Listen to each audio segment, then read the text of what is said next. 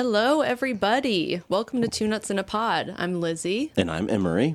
And as usual, we have a special guest today who Emery is going to introduce. I will introduce our special guest. It is Mandy Simpson. And Mandy is a friend for the past few years. Yeah. I don't know how long. It's been a little while. I think I first met you at a wedding. Actually, I first met you at Dylan and Megan's wedding. Yes. And Dylan I has was there. been on the show. Yeah. Yeah. He's a friend of the show. He's a friend of the show. Friend of the podcast. And Mandy is also a friend of the show. And Mandy works for Metro United Way here in Louisville. I forgot your job right down title. the street. I'm director of public policy there. Oh, okay. What does that mean? It means I work on our advocacy issues at local, state, and federal levels. Oh, very nice. That's my elevator speech. But I get to do what I really love and kind of recognize that while programming is critically important to being able to work with our community to achieve better outcomes, what policy has built, programming alone can never transform. So we've got to be working, even as nonprofits, at that really transformational level. So I get to kind of make sure that we're clued in that space and try to make sure that we and people who with lived experience expertise can weigh in that space, and that we can all push together for that foundational piece that we want to build community supports onto. So basically, Mandy's a great person. So that's what you know. Yeah. And I'm not. she's a lovely gem, and we're excited to have Mandy on the show today. I do. I clearly feel right at home when you guys were like, I'm Emery and I'm Lizzie. I was like, and I'm Mandy. Great to see you guys. No, not yet. We introduced I you. know. I was like, all right, shut your mouth, Mandy. Let them do their thing. But before we jump in to our first segment, I got to go over the business. Yes. You're listening to Two Nuts in a Pod on 106.5 Forward Radio. You can find us anytime at forwardradio.org. You can also find us on any streaming services, Apple Podcasts, Google Play, CastBox, and SoundCloud. You can also find us on social media platforms. Facebook is Two Nuts in a Pod with two spelled out, TWO. And Instagram is Two Nuts in a Pod with the number 2, because it's all hip on Instagram. You can also email us anytime, day or night, 24/7 at twonutsinapodcast@gmail.com. We will respond to you in between 1 and 100 days. So look out for that response. Yep. One of our interns. Yeah, one of our interns will grab it. Last time we said we had 15 interns. We actually have 16 now, so Yeah. production's going up. They Yeah. added me to the list. Mandy's the new intern. I think you're overqualified. No, I'm going to sign my emails like Emery and Lizzie. You'll never know if it was really them or if it was me. So that's the business. So we're done with business. Done with business. So now we're going to start our first segment, which is How Are You For Real? So this is where, typically when you ask someone how they are, they'll respond fine or I'm great and then just move on. It's the end of the conversation. But we actually want to hear all the dirty details. How are you really doing? It's okay if you're doing well, but let us in on that secret. Why are you doing so well? How can we emulate it? Is there a pill I can take? Elaborate. What is the secret? Please tell us. Yeah, please, for the love of God. So We're struggling over here. Just give us some answers. So yeah, how are you for real is just like it sounds. We want to hear how you're actually doing. And I'm going to start with you, Emery. How are you for real? How am I for real? Good Lord. So I had kind of a difficult morning. I'm going to tell you about it right now. Tell us about I'm it. so tickled by myself. I woke up and I checked my phone, and I've been on dating apps, and I was on this app called Hinge. It's a dating app, and it's probably I think it's like the third most popular dating app. There's like Tinder. A lot of people know that one. That one's a nightmare. Then there's Bumble, and Bumble usually the woman is the one that initiates the response. And then there's Hinge, I think is probably the third most popular one. And I was on Hinge, and I received a response from a person that I thought it was going well, good connection. She seemed really cool. She's really nice. We had good conversation. And then she just said hey, I just want to be friends. And it kind of it made me sad. And I was like, dang, man, I appreciate her honesty, but it kind of bummed me out. And I was like, oh, this kind of sucks. And just, it's kind of one of those things, not only dating with dating apps, but dating in your 30s and then dating during COVID, all of it is just throw your hands up in the air, just give up, what is happening. But I actually asked, and I was like, hey, was there anything I did wrong or whatever? And we had like a nice conversation back and forth, and I really appreciated it. And it was just very, she was very genuine and honest and open, and it was something very nice. So like I was very sad at first, and even when I saw it, I was like, man, I'm bummed out. And Floyd, my cat, he even came over and did a little snuggle with me. It's like he knew that I was bummed out.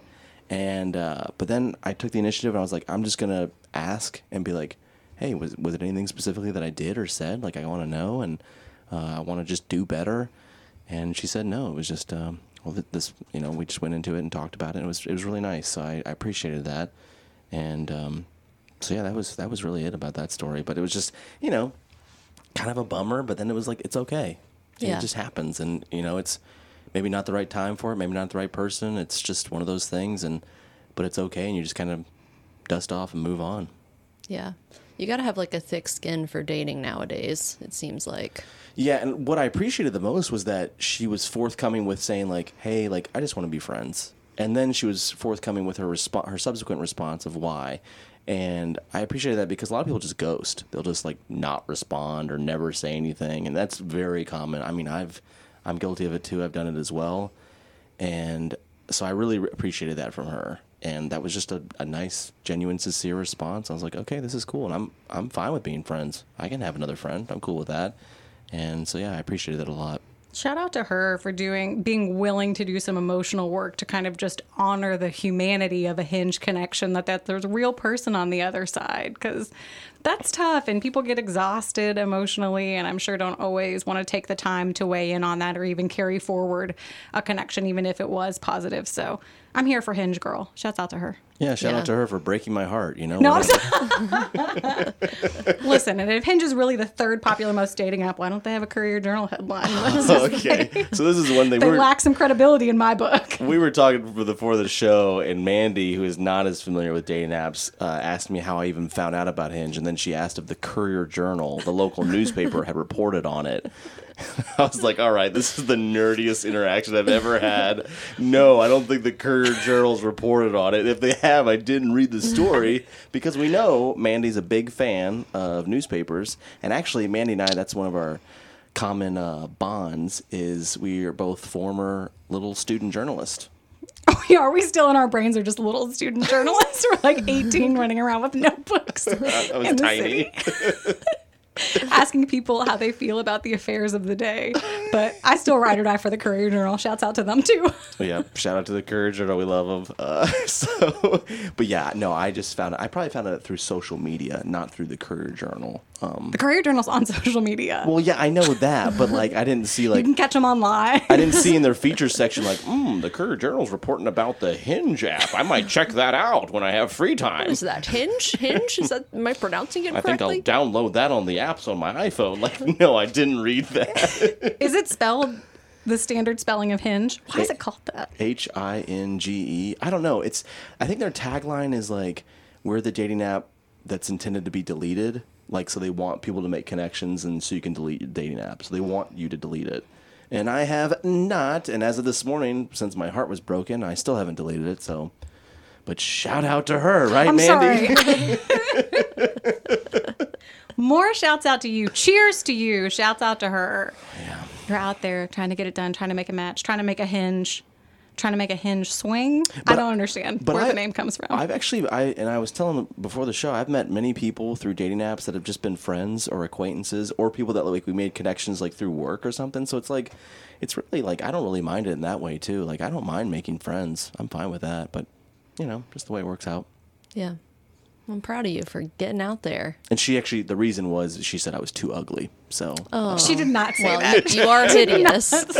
She was like, "You're really gross looking." I thought I'd give this gross guy a chance, and I was like, "No, he's like just too ugly." This is not true. We all know Emery is dashing.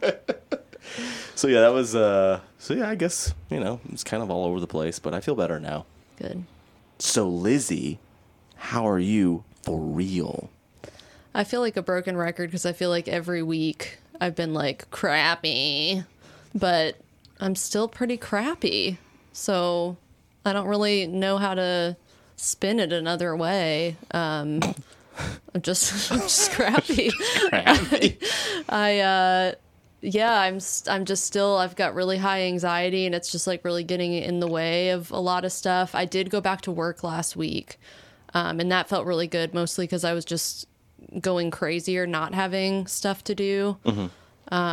So I actually like had a couple of like productive days, and that definitely helped. Something I've realized with my anxiety is like I really have to like force myself to do things. Because I really easily just feel like paralyzed and that I don't want to do anything. Even small things like, you know, cooking a meal or like doing the dishes or folding the laundry. I guess it's a lot of chore stuff. I hate chores, apparently. I'm like a little kid. I just hate doing chores. But yeah, so I've kind of, though, developed almost a different relationship with my anxiety as a result. Like, I've never had my anxiety this high before. And it's kind of like forced me to be able to sit through it more. I think over the years, have become really good at avoiding my anxiety through like, you know, substances and just putting myself in only certain environments that I'm comfortable, and just maybe like over parenting myself a little bit. But right now the anxiety is so severe that nothing really feels safe. Like even sitting at home doesn't feel like a safe place. Like I still feel really anxious just when I'm sitting at home. So I'm having to learn through that to, you know, if I've made plans with someone like that, I'm going to push through it and I'm going to show up. And, you know, I might not show up in the way I would have loved to, in a better mindset, but I'm learning to kind of be with those feelings of anxiety and realize, like, for one thing, they don't always turn into a panic attack. That was a big fear that I had at the beginning of this kind of bout of anxiety. I had a couple of panic attacks, and that's what really kind of made the anxiety worse, because once you have a couple of panic attacks, you tend to be afraid you're going to keep having them. So then it's like you get anxious about being anxious, and it's like this cycle. But it is getting better. I've had a rough few days because I haven't been sleeping well, but that's just because of a medication issue, not getting refilled. But I have noticed that I'm getting better. It's just really slow. And so I think I just have to keep toughing it out. It's also hard because one of my cats is dying, and I haven't talked about it on the show yet because I was worried I would cry if I talked about it. But I'm more feeling at peace with it now because she's been diagnosed for several weeks now, and she's doing okay. Yeah. She's not going to be with us much longer, but she's definitely, she's being very affectionate and cuddly, and been feeding her little broth because that's all she can really eat right now. So yeah, crappy. Yeah. Pretty crappy. Can't really lie about that. Do you feel like when, to use your words, you kind of like force yourself to do the small things like make a meal, do the dishes, do the laundry, do you feel better after, or do you just feel like exhausted, or both? I feel better after. It's just, and that's what's so frustrating is like that I know that I feel better after I do the thing, but I still feel so much resistance when I try to do anything. Like, it's like my brain won't learn. Every single time you do something, you feel better. Like coming here today to record, this is the first time I've been out all weekend. Like, this is going to make me feel better. Whereas watching TV all day yesterday did not. It may have helped me to numb the feelings a little bit, but yeah, it's more, because I tend to be really careful about not over exerting myself. I have a pretty good sense of when I'm wearing myself down. But I don't tend to lean that way. I tend to lean towards doing too little rather than doing too much. I think Emery's the opposite. Mm-hmm. I don't really burn myself out that easily because I'm so sensitive, and I know that about myself. I tend to just be really careful with myself. And when I start to feel that burnout happening, I'll be like, okay, time to take a break. I wish, I'm with you, I wish I could know the threshold of evidence required for my like mind and my mental health to know that something is good for me and to be able to buy into that and really lean into it. But the burden of proof for that is just so high. It feels like sometimes like I know, I end quotes, know that this is going to make me feel better. But in the moment where you don't want to do it, there's no amount of proof or anecdotal experience that can compel you. It takes just some deep down motivation. I'm proud of you for like continuing to find the strength to pull that up and get out there and do something. I'm proud of you for being here. Thank you. And thank you for being here with us. Thank you guys for pulling me out of my depressive, anxious, just slumber this weekend, because I've really I haven't done anything. Because with what I'm already dealing with and then not sleeping on top of that, I'm like, man, didn't even feel like I could like see people. Like some people went sledding yesterday, and it was one of those like intense like anxiety FOMO kind of things where I was like, I wish I was the kind of person today who could just go sledding and just have fun, but that's not where I'm at today.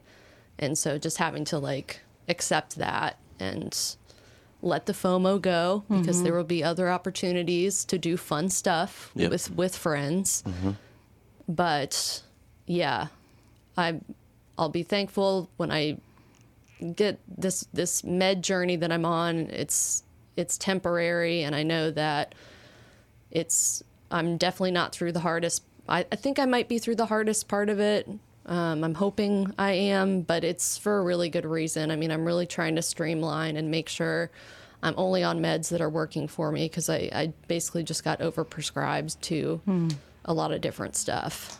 And that's a bad thing for me, because I do have a really sensitive system to drugs and a really addictive personality. And so I'm just trying to like, with my current prescriber, just trying to like simplify things and kind of get back to like a basic level of like, feeling what really works.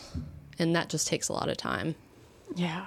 It can be so frustrating. Gosh, I know. But now I'm almost at the phase where I'm like, I just kind of want to get down to as close to my natural state as I can, and just kind of see where I'm at. Yeah. Because I think I'm finally over the magic pill thing. I just don't think it exists for me. Yeah. I really want it to, but no correct cocktail. Just want to understand what the baseline is now. Yeah, and I'm in weekly therapy, and I think that's having a huge effect. And so I think I just have to like chill out a little bit on assuming that drugs are going to, somehow solve my problems for me. Because they're just a tool, and they can really help a lot. And some have helped a lot for me. Some that I've tried that I didn't stay on did help me for a brief period of time. So, I'm glad that I had that trial and error, but now I'm just in a totally different mindset about it. I kind of just want to get back to feeling as close to like Lizzie as I can without torturing myself. I'm not going to take myself off of everything, and because we know that never works. When people are like, oh, I'm feeling great, let me just stop taking all my pills. I'm the opposite. I feel terrible. Let me just stop taking all my pills. No, I'm not going to stop taking all of them. But yeah, we are tinkering and just lowering amounts of things. And yeah, it's been a journey. But I do think this will be a lot easier when I'm out of my seasonal depression too. I feel like my seasonal depression, I've barely noticed it this year because it's so in the background of this intense anxiety. But I know that once the sun starts coming out more and, it's not so cold out, that I'll be able to cope with changes better. It's just it was a rough decision to try to do this in the winter, which is just historically not a good time for me, mental health wise. And me, I don't want the sun to come out. I know. I want the dark and gloomy, I'm actually like that too. We were just talking about this. I love the absolute cold. I would live in Arctic Canada if there were work there. I like the dark. Yeah, I wish there was like polar bears here in Louisville. That would just make it more fun, I guess. And that'd be cute. It would be cute until they maul someone. I just pictured them ice skating like down in the square. I just picture them mauling like a bus of They're children. just like directing traffic. It's like it's the North Pole. The polar bears are directing traffic. I feel like when it's the lighter seasons and when it's summer, there's this expectation that I'm going to be outside and productive and throwing a frisbee and having a picnic and loving life, and I cannot live up to that. So in the winter, I feel like I have full excuse to be inside and be reclusive and not feel like I'm wasting away or have people like tell me like you're wasting a beautiful day because I'm like it's a crappy day. It's 12 degrees and snowing. Nobody says in the winter. Yeah. Yeah, that's I think that's part of what I like about the winter. I also like just like I romanticize the winter. Like I think that it's beautiful, and when it's dark outside, there are sparkly lights, and the snow is white and also sparkly. I like it. I like the unforgiving, unwavering nature of winter. Like it can be brutal. Like to me, summer Matches your soul. Yeah, to me, summer is just like suffocating. And then it is that expectation of like, I have to go do everything and be happy all the time. And like winter, it's like, yeah, everybody's sad. Okay, just stay inside. Like, so I feel a little more at ease with winter. And summer, I just like these expectations, I just feel like I can never meet up to them. And also like, I just don't like a lot of summer activities. I don't like the beach because I don't like how sand feels. I don't like salt water. I don't like barbecues. I don't like camping. What a hipster. You don't like what do you not like about barbecues? The outside? The people in the outside. The food still is a positive though. The Net food's positive. a positive. I would say really it's because like bugs, sunburns, and sweating. Oh, sunburns. Yes. Oh my god. Sunburns. And we're all three very fair-skinned people in here. Like sunburns Yeah. are brutal for us. I'm getting one through the window right now with February sun. Yeah, oop, a new freckle just popped up. Like I literally I've had such bad sunburns in my past that like I'm scared of them. Like I'm actually scared to get a sunburn. Oh yeah, you had that traumatizing sunburn where Yeah. you hurt all over. So and- like I'll see the sun and I'll be out and I'll be like, oh my god, I have to go like to the shade. Like I have to get shade. Or no, I can't go outside right now because it's too powerful. Like just like give me a break. Just give me the winter where it's dark and sad all the time and everything's dead. All right, Mandy. on that note, Mandy, how are you for real? Well, I am glad that it's winter. I mean, y'all, I have been better than I am this week for sure. We'll talk about it. We're going to talk about grief a little bit today. But I lost my dad 2 years ago this past Tuesday. And it feels like yesterday. And I know a lot of people have had an experience where they've lost someone close to them and it all feels like a blur. But I remember from the moment I got the call from my mom 7 to 10 days out, just in painfully particular detail, and relive it all the time, but especially this week. So like I all day today, I've been replaying this Sunday 2 years ago, and that feels inescapable and pretty suffocating. So it's been hard to break free of that. But I've done some things like to cope better with the anniversary this year. Like I've started to analyze if things I'm removing from my life that bring me joy I'm doing for arbitrary reasons and then not do them. For example, I have a Christmas tree in my bedroom that I took down when Christmas was over, and I put that thing straight back up this month. I was like, nope, that made me happy. I like the lights. I'm not trying to sleep in the dark. I put the Christmas tree back in my room, and it's going to stay as long as I need it to.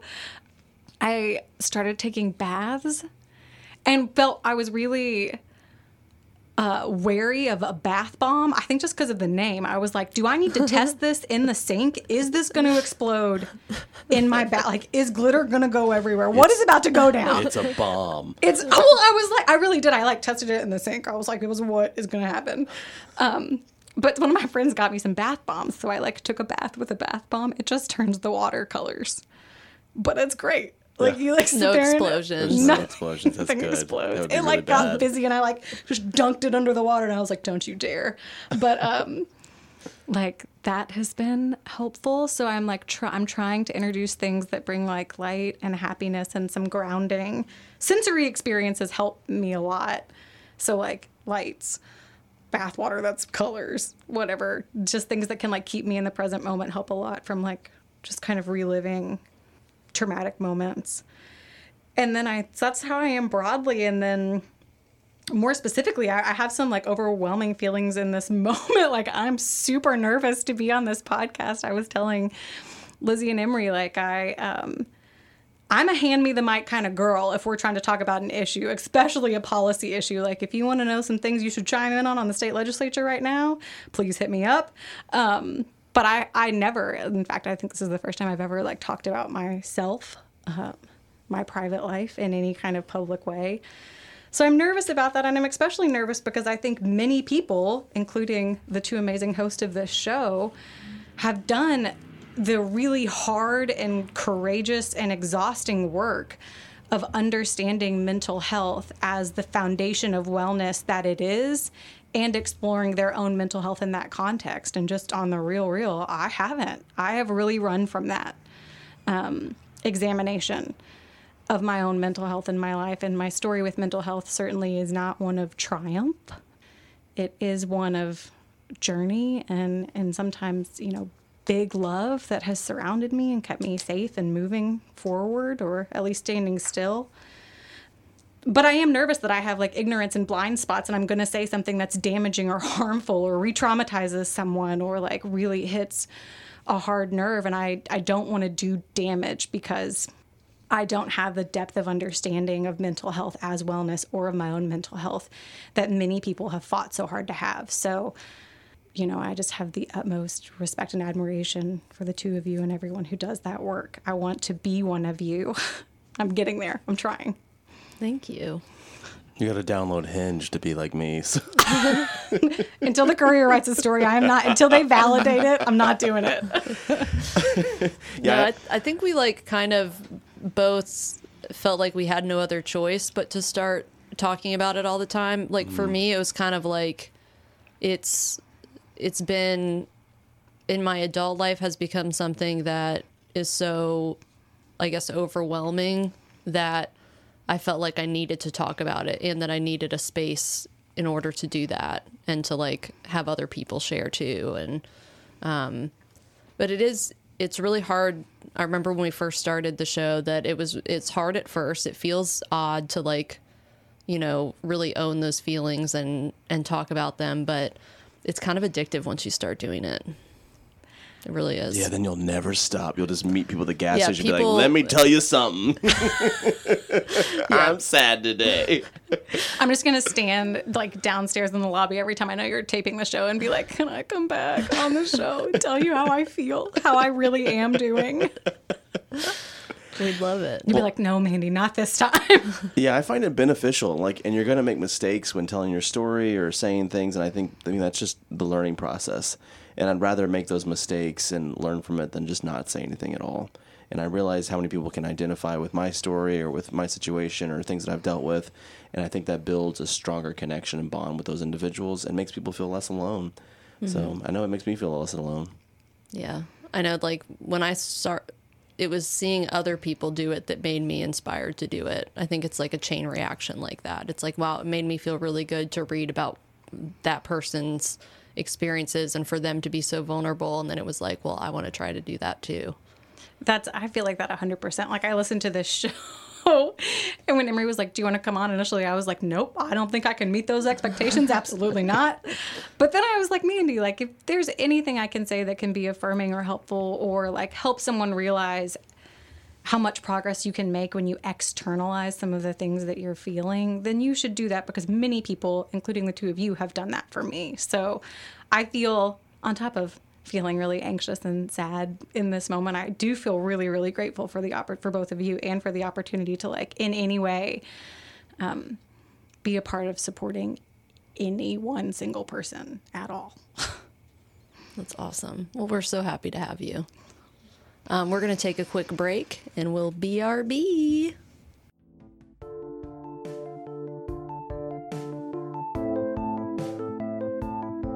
Two Nuts in a Pod is a program dedicated to talking about the real stuff, the stigma of mental illness, how we tend to our mental health, and how our brains define and empower us. Hosted by Lizzie and Emery, Two Nuts in a Pod can be found on podcast streaming devices such as iTunes, SoundCloud, Google Play, and CastBox.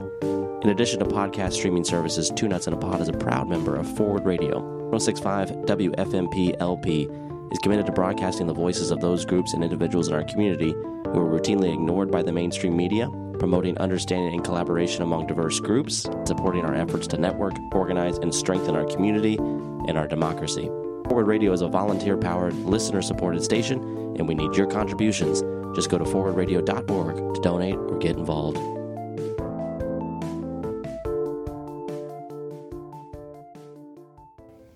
Okay, we're back. Good to be with you all again. It was sad when we were away from you, as always. It was we missed devastating. you. We did. We had some good chats though. These two are just like a fount of knowledge about news, and I don't read the news, and so they're kind of showing me the ropes a little bit about, you know, which news is good for me to watch and which I might need to stay away from. So I appreciate that. News nerds.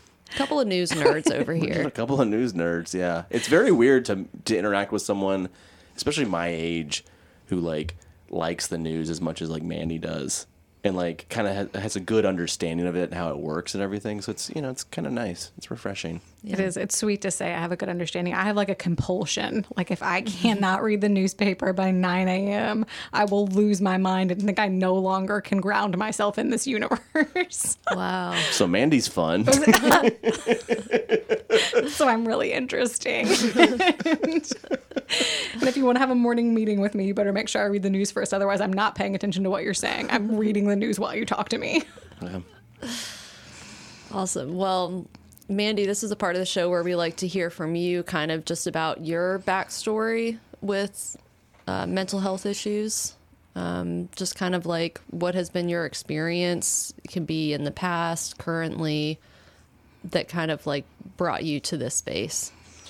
Well, I think I've kind of had a lot of privilege in the mental health space. I feel like my mental health has been a steady, congenial driver of my life that was usually on the same page as my operational capacities about what destination we were headed toward. And we were just on track together and rolling. And then, as I mentioned, I lost my dad 2 years ago. And that was the first time my mental health in the driver's seat just started swerving off the road, driving through the forest, hitting trees and obstacles, and being fully in control and just had my life in its grasp completely in a way that I had to start to understand how I might guide it. And that was brutal. So my family, fortunately, is now and always has been tremendously close. My dad and I had a phenomenal relationship. He was a teacher for 27 years and a coach, and the kind of man who loved every rough edge of you with this stubborn love that made you recognize all the things that were good in yourself. And I mean, he could sharpen those rough edges too, which is something I actually really value about him. And he had such an acceptance of my imperfections that I could feel anchored in my own identity in spite of them. So I really felt like understanding his love and my relationship with him was such a huge component of me understanding who I was and what my purpose was. And when we lost him, I felt totally untethered from that. So we lost my dad suddenly. His heart stopped in his sleep, and he was otherwise well. He had high cholesterol, but he was not battling any kind of chronic condition, and he wasn't even sick at the time. So there was, I think anytime you lose someone you're very close to, there's trauma. There was kind of blunt force trauma in losing him the way that we did. And like I said, I remember every minute of that week so unbelievably well in such vivid detail. And I remember just struggling so hard to understand my own mental health and gut check what the depths of what I was feeling were. Where is this bottom? Because I remember at first feeling a really abstract understanding of the depth of my pain. I felt things like, I don't want to be in this world that doesn't have my dad in it. And I don't want to move forward in time because every minute is another minute without my dad and in this strange world that I do not recognize and I don't know myself in. And I felt really unanchored from what my purpose was. So it was all really ambiguous. Like, I knew I was feeling these things, but it wasn't concrete enough for me to understand or be able to articulate to someone, like, I am feeling differently about my life and living than I ever have before.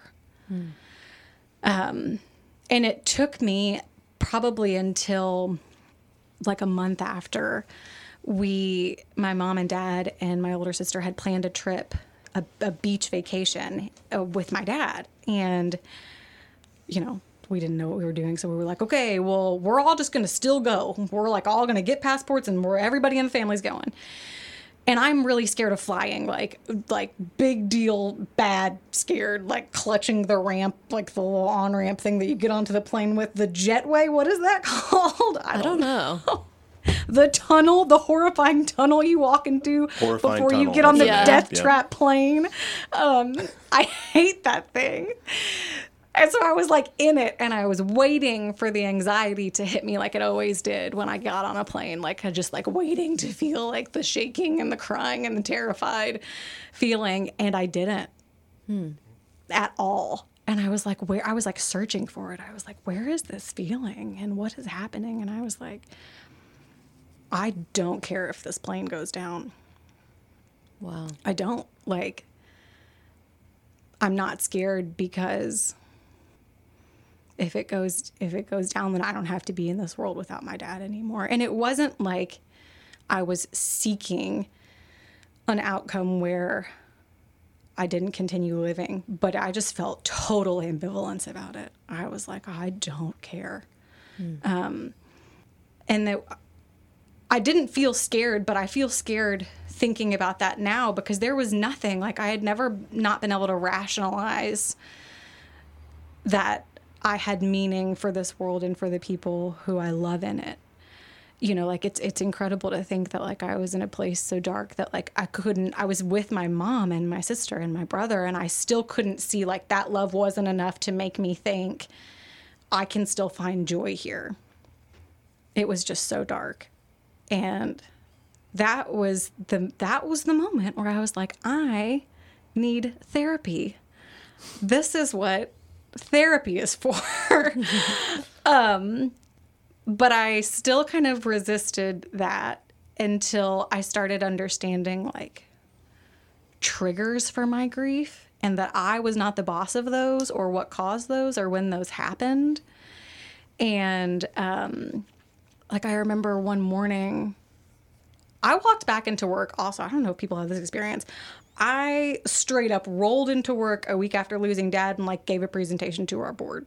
And that's probably the last thing I remember for like 6 months after that, which were a total blur. But I have an incredibly supportive workplace who would have been fine with me taking any kind of leave of absence. And they were unbelievably helpful while I was, the week I was away. And there was no expectation on their part that I was going to walk back. But I just didn't know what I was doing. Again, I had no ability to articulate what I was feeling to myself, much less to other people. So I was just like strolling back into work, like I'm just going to do this, and kind of compartmentalizing almost. Yeah. And you know those motions so well that you can still do them.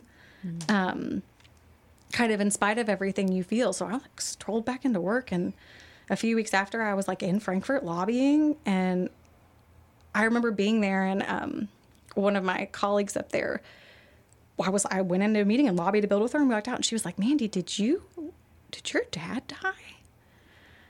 I was like, yeah, he did. And she was like shocked, like, what are you doing here? And like, maybe you weren't close to your dad? Like, I don't know. You could see like just the questions in her face. And I was like, she is right. Like, what am I doing here? But I made it through all that fine. But then I was driving back and pulling into work right down West Broadway here. And there was a police car with its lights on. And all of a sudden, like, my brain flashed back to, like, pulling up to my parents' house where the ambulance was. And, like, running in and having to ask an EMT, like, is my dad dead? And, like, I didn't know if, like, I I had no context for a flashback like this. Like, it was literally like in front of my eyes, that moment was happening again, and I had no idea where I actually was in reality. And that was another moment that I was like, therapy, because I've read about this and this is trauma. Yeah. I need to go to a therapist and talk about it. But again, I like lacked such knowledge and was just carrying like such mental health privilege with me my whole life.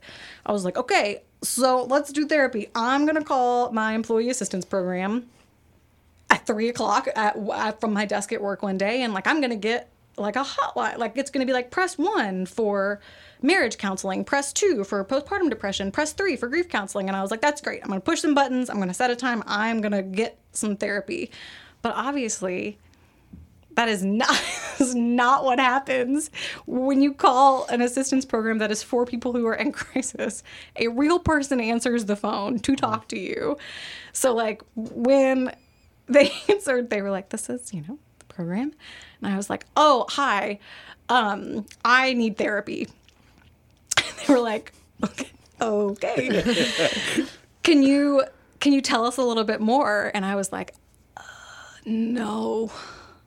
Like, right now, they were like, can you just like tell us what you're feeling? And I had to actually say the words like, my dad died. And I couldn't get the words out. I just started bawling. And they were like, we would like to see you today. How about in an hour? And I was like, no, I'm fine. I cannot come see you in an hour. Like, I've got a meeting. But that was like the epitome of like mental health privilege, is when you call a therapist and think you're going to get like a keypad option. But I did schedule an appointment and I went to therapy and still didn't know how to talk about what I was feeling at all.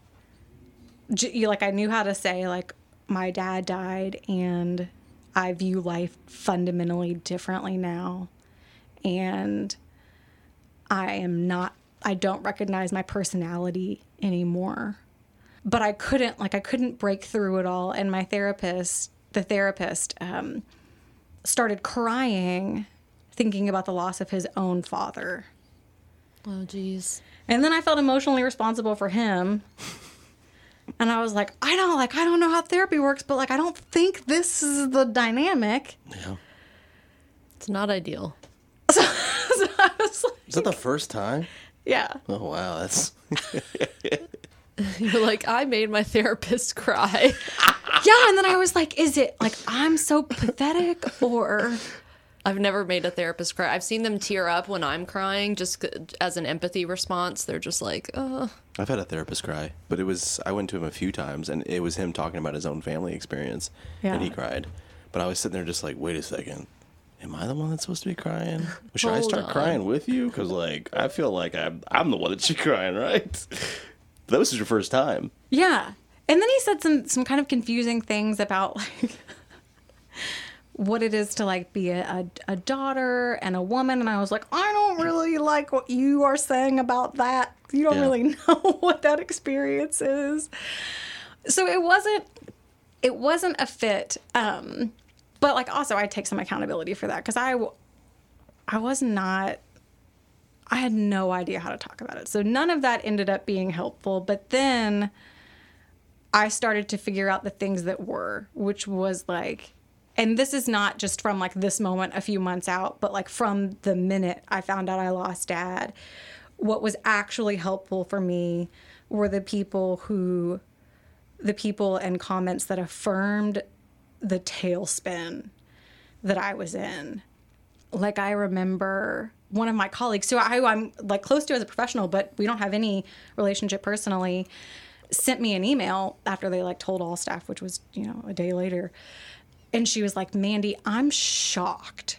Like, I cannot imagine what you're feeling. This is so sudden and so abrupt. And I was like, yeah, I am shocked. And like, to know that wasn't isolated, but like even like the waves of that were reverberating out to people who were even kind of peripheral in my life was so affirming. I was like, okay, like it was a sigh of relief almost to be like, yeah, I'm allowed to be shocked. And actually like having someone else name that helped me understand it too. Like, that is what I feel like. I can't believe this happened. This is so out of left field. that was really helpful. And we had a chaplain that my mom worked with came and talked to us, and he said, grief is exhausting. And that is something I still like cling to this day. Like, even when the world seems otherwise still, grief can siphon enough of your energy to make you feel like your tank is empty and you just have nothing left to give. And I feel like that. I felt like that this week. I feel like that now 2 years later. And it was so helpful just to understand why I felt that way. Even though there weren't people asking me to do 1,000 things, I definitely didn't have to walk back into work like I did. It was just that grief was so unbelievably significant. And then one of my best friends in the world, Eileen, she had lost her mom a few years before I lost Dad. And I remember calling her like the week, and I was like, I am in physical pain. Like, my chest is going to rip open and I'm going to die. Like, this physical pain is going to kill me. And she was like, you're right. It feels like you're being ripped in half. It is so painful. And I was like, okay, like, this isn't something that's phantom. Like, this is real. Like, this is an actual reaction my body, my mind is having, and I'm not alone in it. Someone else had this too. Because I really wasn't prepared for that. And I don't know how or why that manifests, but it feels like physical pain. It feels like being stabbed in your heart. And having her say that really, really helped me, like, not feel afraid of it, you know, on top of just understanding what that incredible pain was. And then I always wondered before I lost my dad, whenever someone I cared about lost someone close to them, like, if I say something, if I send them a text, if I give them a call, if I comment on social media, like, does it help? Am I going to do damage? Does it even matter? Will they ever see it? And so I never did it. I was so scared that I would do harm, or that it just would be in like a void of things they didn't need to deal with, that I never did. But every single thing someone said was this tiny light in this really dark world that I did not recognize. But every word of affirmation, every mention of love provided a little bit of illumination until it was enough that I could at least like see the landscape that I was moving in. So that's one thing I'm really grateful to take away, is like, I unfortunately know the answer to that question now, and it's yes. Like, yes, say something. And say what you are feeling. Like, if you're hurting because someone you love is hurting, say that. If you are hurting because you also knew that person and lost them, say that. If you're shocked, say you're shocked. Like, whatever you can give to help someone understand what they're feeling is a gift that is invaluable, and that there really are no words for. I obviously was unsuccessful in therapy. So the only things that have helped me really process this are the things other people have said, the affirmations that they've given. So I still need therapy. You got to find a good therapist. Yeah. Sometimes EAP can be really, really hit or miss. Yeah. I've had that experience too. Girl, tell me about it. Well, I had one person, this was through EAP, who just kept trying to convince me that I really wanted to have a child. She like had me read this book about like all of the goddesses, like the Greek goddesses, to try to like find my like inner feminine wisdom kind of thing. And she just kept like kind of projecting on me and like acting like I must have been, you know, part of my issue. Well, one time she just asked me, what do you think your issue is? I'm like, girl, why do you think I'm here? If I knew that, you think I know? She's like, what do you think your big hang up is? I'm like, I don't know. It's you not knowing how to help me. Everything.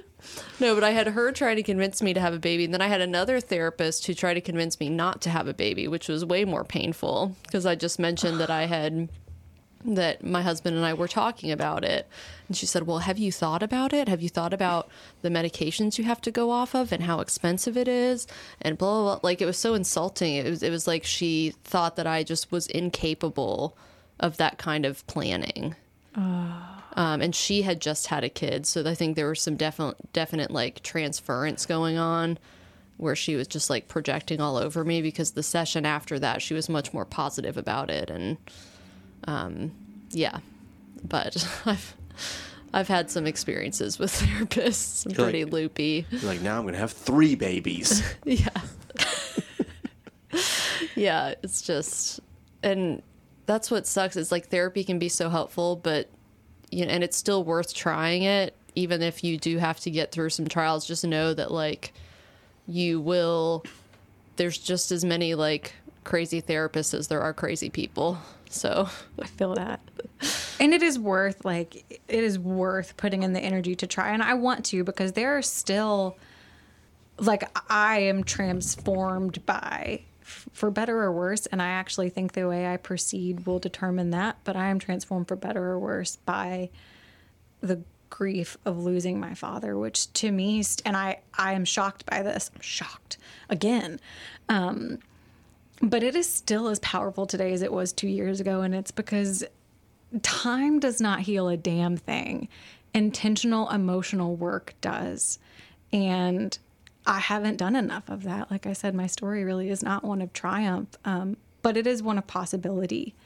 And I need to do that work, and I want to. I feel stronger now than I did then to have the energy to do it. And I want to be transformed for the better, or the newer by this. And it's going to take resources and tools, and I have to seek them out. And like I said, do the work of the courageous people like the two of you and other listeners and other guests on the show have done to get there. And I want to. Do you have a particular memory of your dad that you have a really fond memory, or something that's really special to you? Or oh my gosh, so many. I mean, I think some of the best memories of my dad, we have this swing on the deck of the house where we grew up. And my dad and I used to sit, from as long as I can remember, it was always just him and me. Whenever it was like summer evenings, we would sit out there and we would call it solving the world's problems. And we really would straight up talk about like war. Like we were talking about like desert sands when I was a kid. And we would strategize about how to make it right. And we would talk about, problems big and small. And I learned to grill out there. I was like grilling by the time I was 12. I am now the grill master in my family, thanks to my dad. Nice. Breaking gender norms. Yes, I know. I'm very proud of it. I'll grill for you guys sometime. Charcoal grill only. I'm like real particular about it.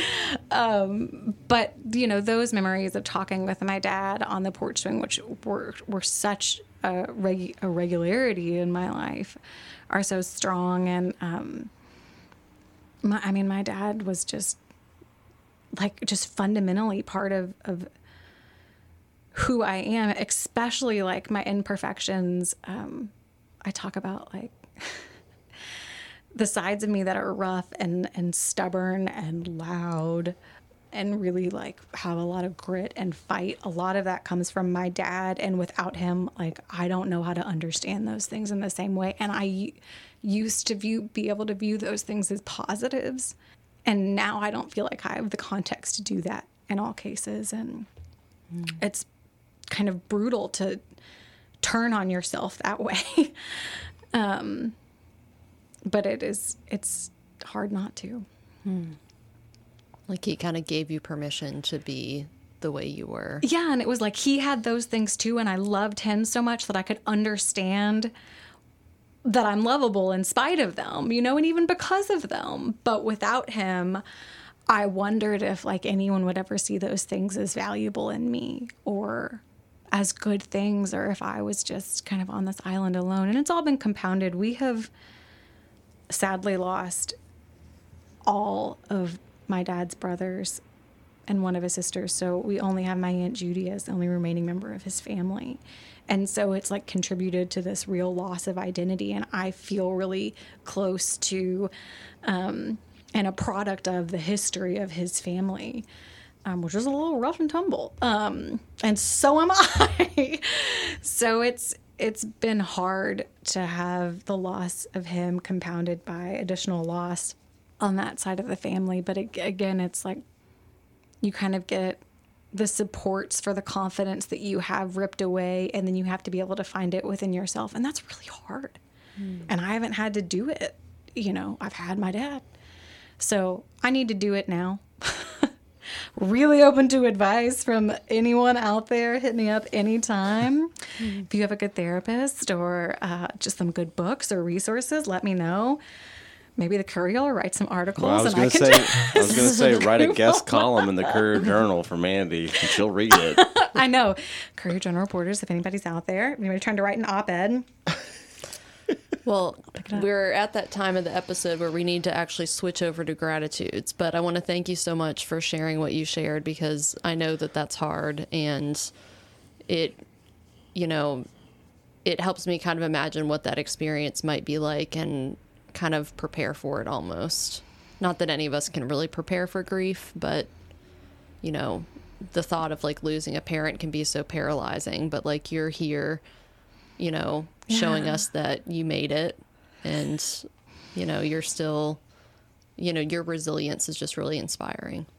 That is so unbelievably kind. I don't feel resilient, but I do feel really grateful to all the people who shared their experiences with me. And please know, you, anybody out there, if you ever want to talk about it, I'm 100% here, because I know I did have that support. And really, you know, in lack of like formal therapy and other things, that is what has allowed me to kind of get on much healthier footing these past 2 years.